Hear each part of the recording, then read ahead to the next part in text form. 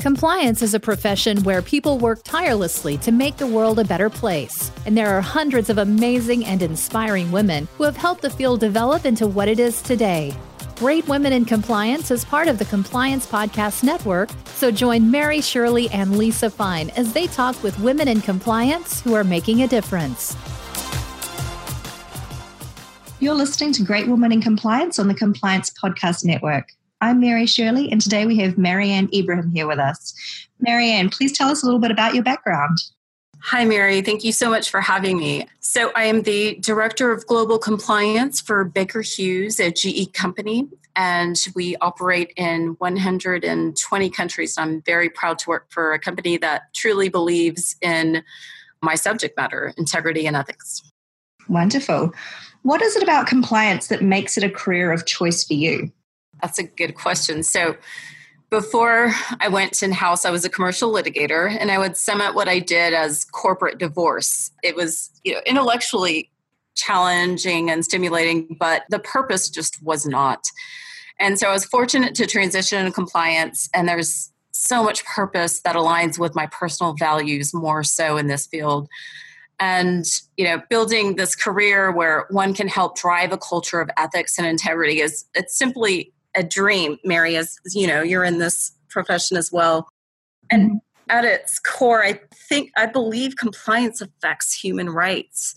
And what better purpose to work for such a career that truly has an impact on human rights, right? And when senior leaders of major corporations like mine, truly believe in it, it affects the communities we operate in, and it even gives more value and purpose for what I do. So compliance is just truly a perfect and easy fit for me.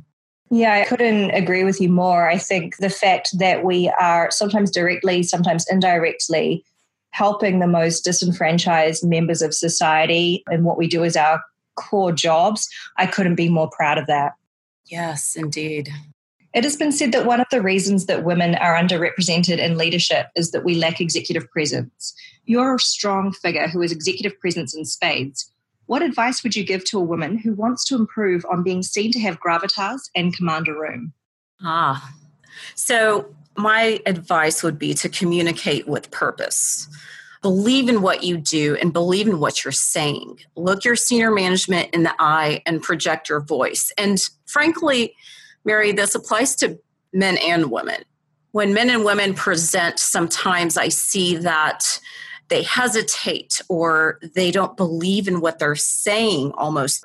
Their posture is slumped. Their body language is not convincing. If you have a message, own it. Prepare before you speak. Research it. Look someone in the eye. Don't hesitate. Project your voice. And I think a lot of that is really on how someone comes across in a meeting, in a day-to-day conversation.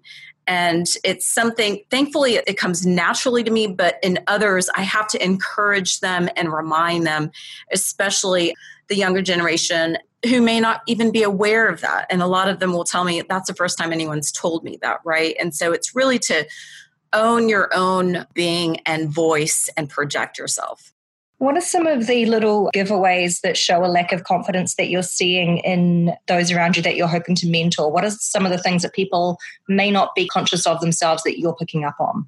Sure. It's the posture, I think, is huge.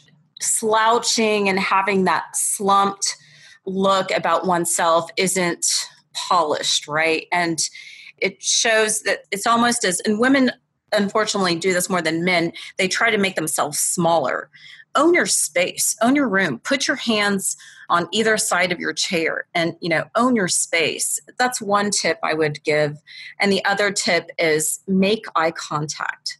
I don't know why when sometimes people are speaking with others or presenting to senior leadership, they're almost avoiding that eye contact. Make your message purposeful. And if you're going to do that, you've got to make eye contact. I think that's right. And I think for another downside for the more junior staff is that they're the ones who are more likely to be the ones taking notes in the meeting. They're the dedicated staff member who have to do that. And that's losing opportunities to connect with others in the room. So if you are the one that's been delegated that task, think about the efficiency of taking your notes and ensuring that even if you do have a piece of paper and a pen in front of you, that where you can take the opportunity to be looking up, if you have an opportunity to speak and something valuable to say, make sure you're saying it on top of your note taking. Right. Or do what I do and learn to type without looking at your keyboard. And so, Yep, absolutely. Double points if you can type on your keyboard and have a conversation with someone else and continue your email at the exact same time. Multitask. Exactly. Marianne, your travels have taken you to over 80 countries. That's amazing. When navigating different cultures on business travel, have you had any difficult moments as a woman? So one of the things I do, and I would advise this for anyone traveling to a country for the first time, is read about the culture. Read about not just the business etiquette, but the etiquette of, the different genders and expectations and the culture. So I definitely have done that before every country I travel to. And as you said, it's over 80 countries now. I'm starting to repeat travel to a lot of these countries. But I think that's just essential to know the culture, know the etiquette. And one of the things is, thankfully, I have not had disparate treatment in my gender in traveling to even very conservative countries. So I'm very thankful for that. And I think it's because when you show up and you mean business and you own your space, that you're taken seriously, regardless of your gender, right? And you know your subject matter and you're confident. So thankfully, I've not experienced that. But I do have one story where was a bit awkward. And basically I was in a Middle Eastern country, very conservative Gulf country, and I had a button-down shirt, and I was introducing myself to the chairman of this third party we were working with, and he refused to shake my hand. And he said, "I will not shake your hand until you button your button." So I was a bit mortified, quickly recovered. My button was unbuttoned in the most inconvenient place. I quickly buttoned it, extended my hand again, and we continued on. So other than that glitch, I have not had, thankfully, any other problems since. That's wonderful. And I remember when I was working out in the Middle East, I was made aware of the fact that some gentlemen are not of the practice of shaking hands with women who aren't family members. So one of the things that I was always conscious of was that it may not be appropriate for my hand to be shaken. And so I would not extend my hand unless the counterparty or the colleague or whoever the third party in the room was extending theirs to me first. And I do remember a time in Kuwait where male colleagues, they had their hand shaken and I didn't. And on the one hand, I know that if it was a customary part of the culture, that's understandable and nothing personal against me. Did I feel left out? Yeah, I did a little bit. But like you, overall, my experiences have been largely extremely positive. And at the time that I was spending a lot of time in the Middle East and based out there, I worked for a very male-dominated company. And I'm guessing you see that in Baker Hughes as well, because I worked in a parallel company, but correct me if I'm wrong. And I have, I look back with very fond memories on how I was treated in that company, and colleagues who were almost always men. They looked after me almost to the point of mothering. There was one time I was very unwell at a conference and I came in and I said, "Je suis malade, I'm sick," that morning. And there was a collective from my colleagues, and they took turns checking in on me, sending me medicine up to my room, texting to make sure I was feeling well enough to come out to dinner and so on. And so whilst this doesn't invalidate any of opposing experiences that anyone may have had, I personally have been very lucky to have incredibly supportive and respectful male colleagues.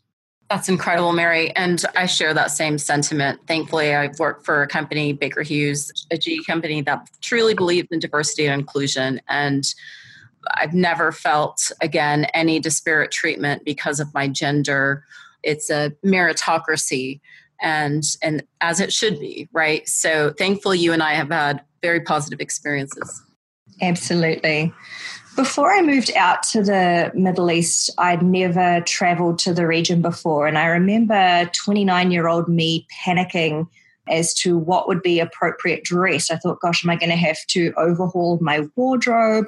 What is expected of me in the corporate environment in Dubai and the neighboring countries when I travel there for business?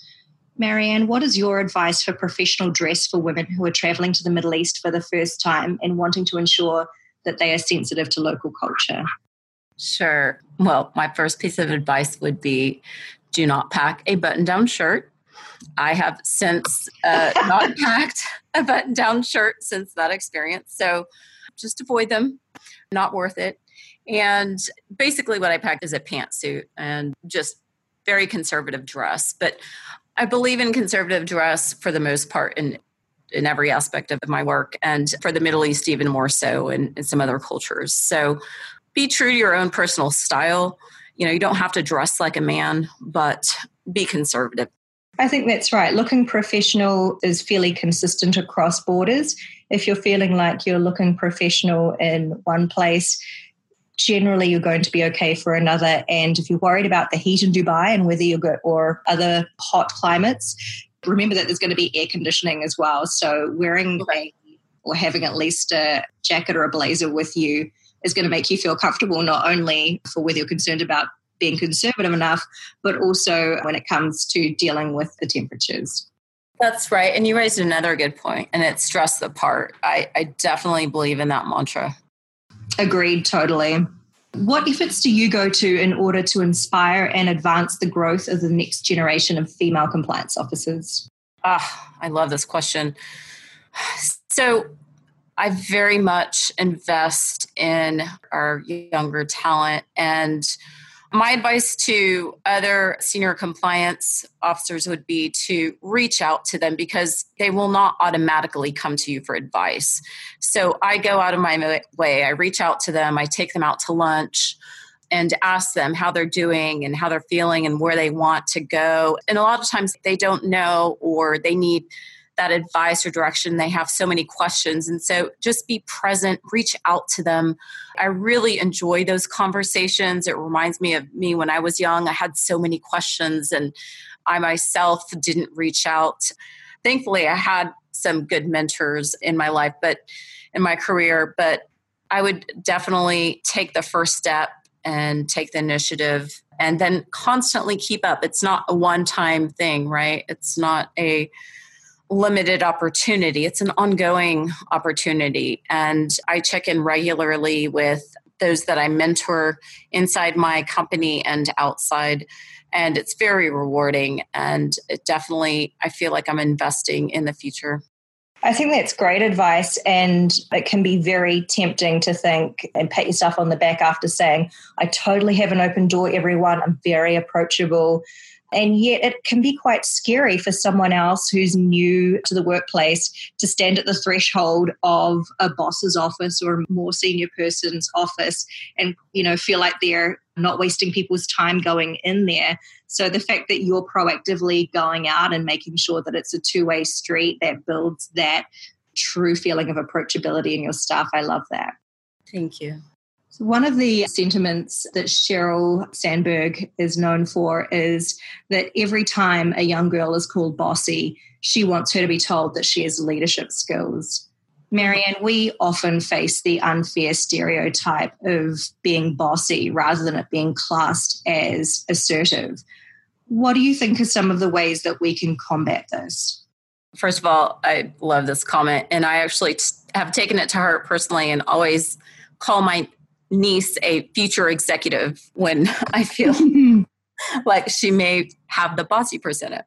So I think it is very important in how we phrase and describe behaviors in either gender. But personally and professionally, what I do is basically I am very approachable in everything I do. And my team knows I truly do have an open door and I'm seen as one of them. they are my team, but we're all on the same level. I'm not above them. I'm not better than them.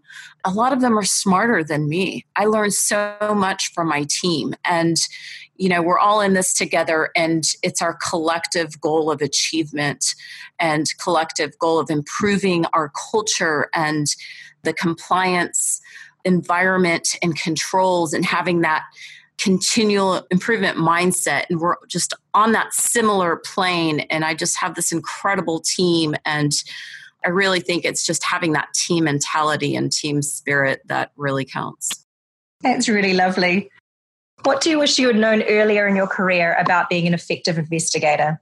An effective investigator, I would say be yourself, be genuine, have your own style. There's so many different styles I've seen over the years, witnessing others conducting investigations, and myself when I was younger.